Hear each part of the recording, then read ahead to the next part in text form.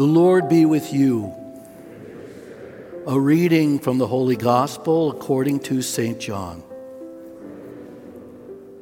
Jesus said to his disciples, "I am the true vine, and my Father is the vine grower.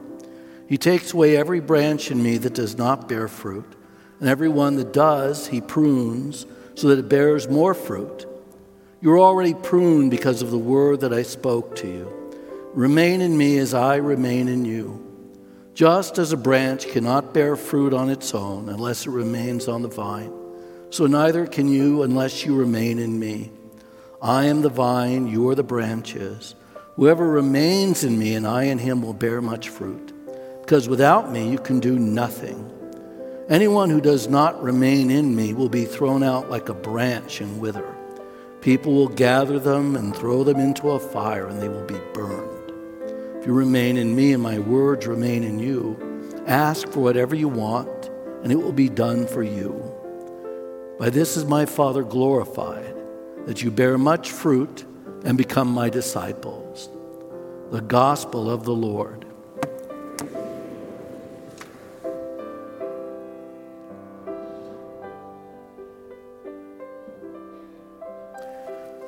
And so that first reading is about Paul come back to Jerusalem, and he's getting pushed around, chapter 9 of Acts. But you remember chapter 8 and before, Saul kills people. He kills Christians. Why? Because he's a Pharisee. And so here's kind of the modern day equivalent. When you look at Matthew, Mark, Luke, and John, any of the 12 apostles or their associates, they tend to be fishermen or tradesmen or, well, a tax collector. And so kind of normal guys from Galilee.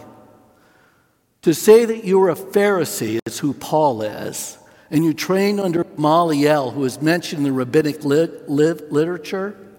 Why do they hate him so much? It's like a guy with a Harvard doctorate joined the Christian movement. I mean, he's one of the other side. He's not just some schmo. I mean, anyone who can get together a gang of Hellenists to go and bully Christians is a guy who's got some pull. And so when he goes over to the other side, to the Christian side, the reason that we have so many letters from Paul is by far and away he's the most literate of that first generation of apostles. Remember, in our Gospels, there are two that are written by, with probably help, apostle, and that would be Matthew and John. The rest, the other two, Mark and Luke, are written by, Mark is an associate of St. Peter, and his mom was an early Christian disciple according to the scriptures. And Luke has himself in the Acts of the Apostles. He writes Luke in Acts of the Apostles. And in fact, there's one part where he's talking about what's happening to Paul in the third person, and then he turns to the first person, and he says, and then we crossed over into Europe, because it's when Luke joins them. That's how you know that it's a first-person narrative in that part. And so when you're hearing the story in Acts of the Apostles, you're hearing the story from an insider, Luke, who by tradition was a physician, and so a fairly educated man could obviously write. And the story he tells is about Paul meeting the risen Jesus. There is this great Jewish scripture scholar named Paula Fredrickson who say, I'm not a Christian, I don't believe in the resurrection. But what she said about Paul's conversion, because it's not just in chapter 9, the beginning of Acts of the Apostles, it's also he recounts it personally in Galatians and some other places of what happened. It just flipped him. It changed completely his life. And that's why in that first reading, when he goes down to Jerusalem, they don't trust him. Because the last time he was in town, he killed the deacon Stephen. He was part of that murder party. And so what flips a guy like that? That's not your usual conversion story, is it? So to talk about that and why this is all included in today's readings is to understand that reading from the letter 1 John chapter 3. And it says, children. And he's talking to us. Because in that letter, he talks to the early Christians in three different ways. He calls them children, he calls them son, he calls them father. Because it's at different levels of Christian initiation. So at the initial entry level, when you are like children and getting fed, he says, not word and works, but truth and deeds. Now, how is that different? Well, you have to read through the whole passage, because this passage concludes with, those who abide in love abide in God. You cannot do anything apart from him. Because it's not a book club. Christianity is not a book club. It's not just a group of people who sit around or inspired and decide to do good things. Jesus promises much more than that. And so in the gospel, it's John's version of the Last Supper. If you read Matthew, Mark, and Luke, which we usually do in Holy Week, they have the versions of what happened the night that Jesus is betrayed, which we always participate in when we celebrate the Eucharist here. He took into his holy and venerable hands bread, and then looking up to heaven, he broke it and blessed it and said, this is in Matthew, Mark, and Luke, but they're not the earliest written recounting of what Jesus did that night. The earliest is 1 Corinthians chapter 11, where Paul has the same story of what Jesus did. Now, why is that important? Because in today's gospel from John, John does not recount the Last Supper the same way Matthew, Mark, and Luke do. The reason, according to Papias is what's called an apostolic father. The apostolic age in Christianity is how long the original apostles lived and those who learned from the original apostles. So it's basically that first and second generation, third generation of Christians. Papias said that he'd been a disciple of St. John, told stories about St. John. You can read the Papian Fragments, which is early 2nd century, anywhere online. But what he said was that Matthew was written first, then Mark and Luke. John wrote some years later because he thought Matthew, Mark, and Luke had left too much out. If you go to the very end of John's gospel, it says, if you tried to write everything Jesus did, there's not enough paper in the world.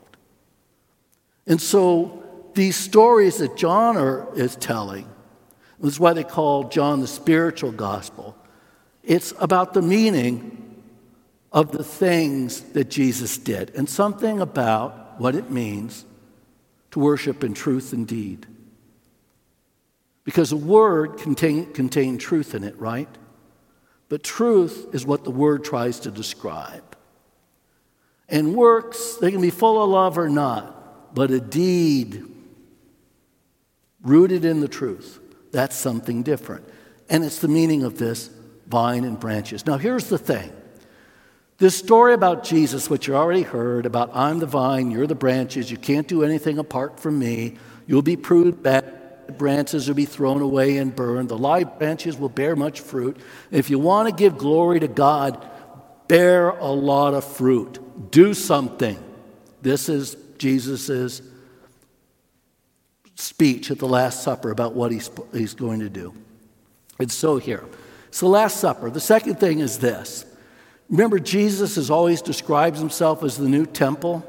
So when he's talking about a vine, he's talking about a grapevine. And when you entered the temple, Josephus, that first century Jewish historian who I've mentioned a couple times, describes the entry archway into the temple. And on top of it is a relief of these huge clusters of grapes.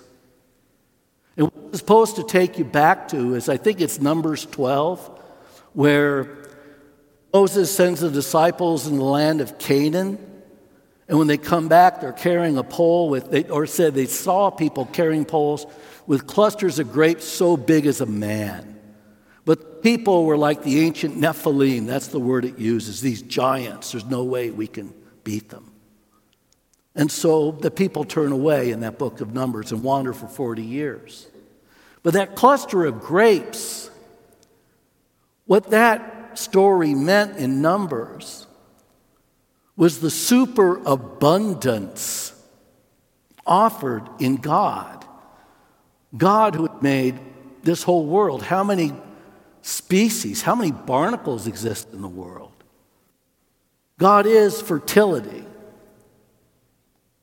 And so when he talks about the wine and the branches, you're going back to these ancient Jewish motifs about promise. And so the Eucharist, we're all familiar enough with what our understanding of Jesus and the Eucharist. It comes right out of the apostolic age and the fathers of the church that follow.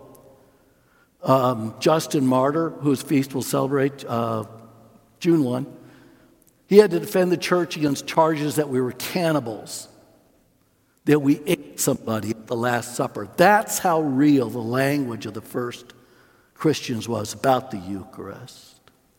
But that the idea that we're not a book club. Jesus just didn't throw the Bible down the middle of the street and say, you people figure it out. What he left was people that he would baptize through, people that he would confirm through, people that he would make the Eucharist available through, people he'd forgive through, people he would anoint through, because God works through his image in the world.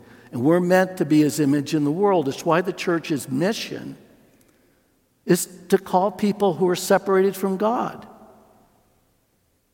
to call them to something more.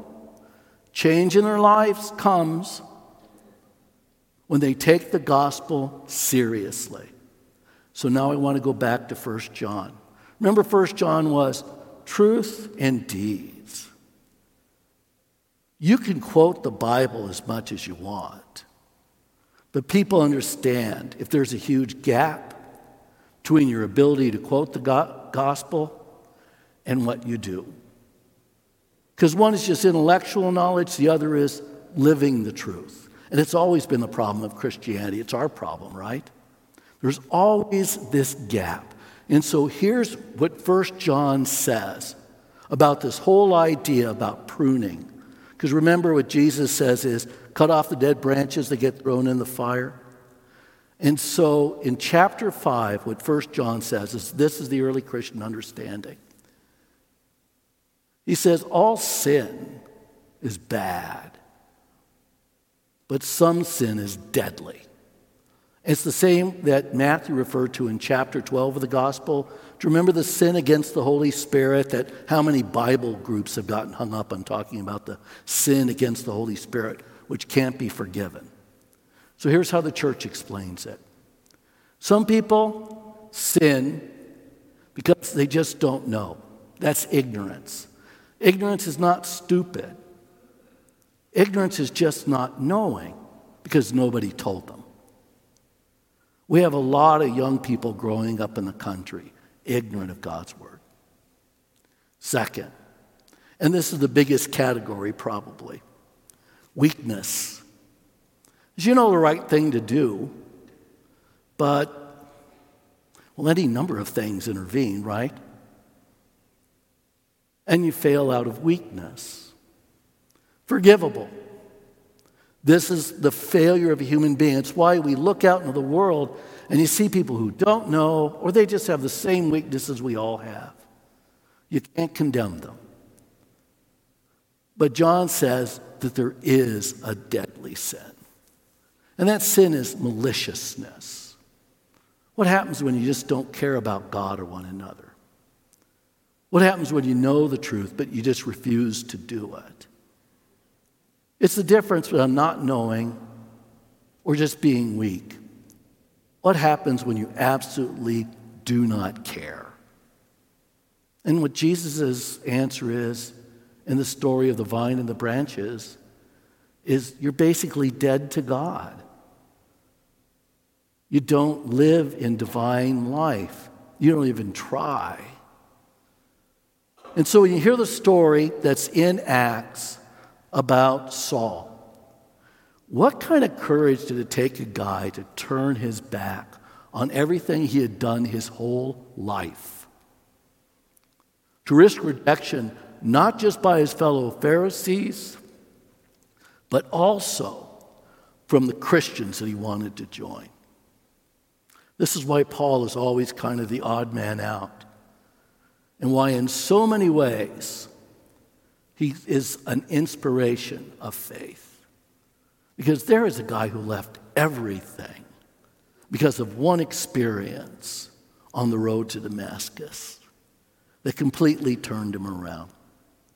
So as we think of the story of the gospel and the gift that we've been given in the faith which we learn about through the scriptures, the sacraments that we participate in that give us life, like being branches on a vine, let's not forget that what we're called to is holiness of life.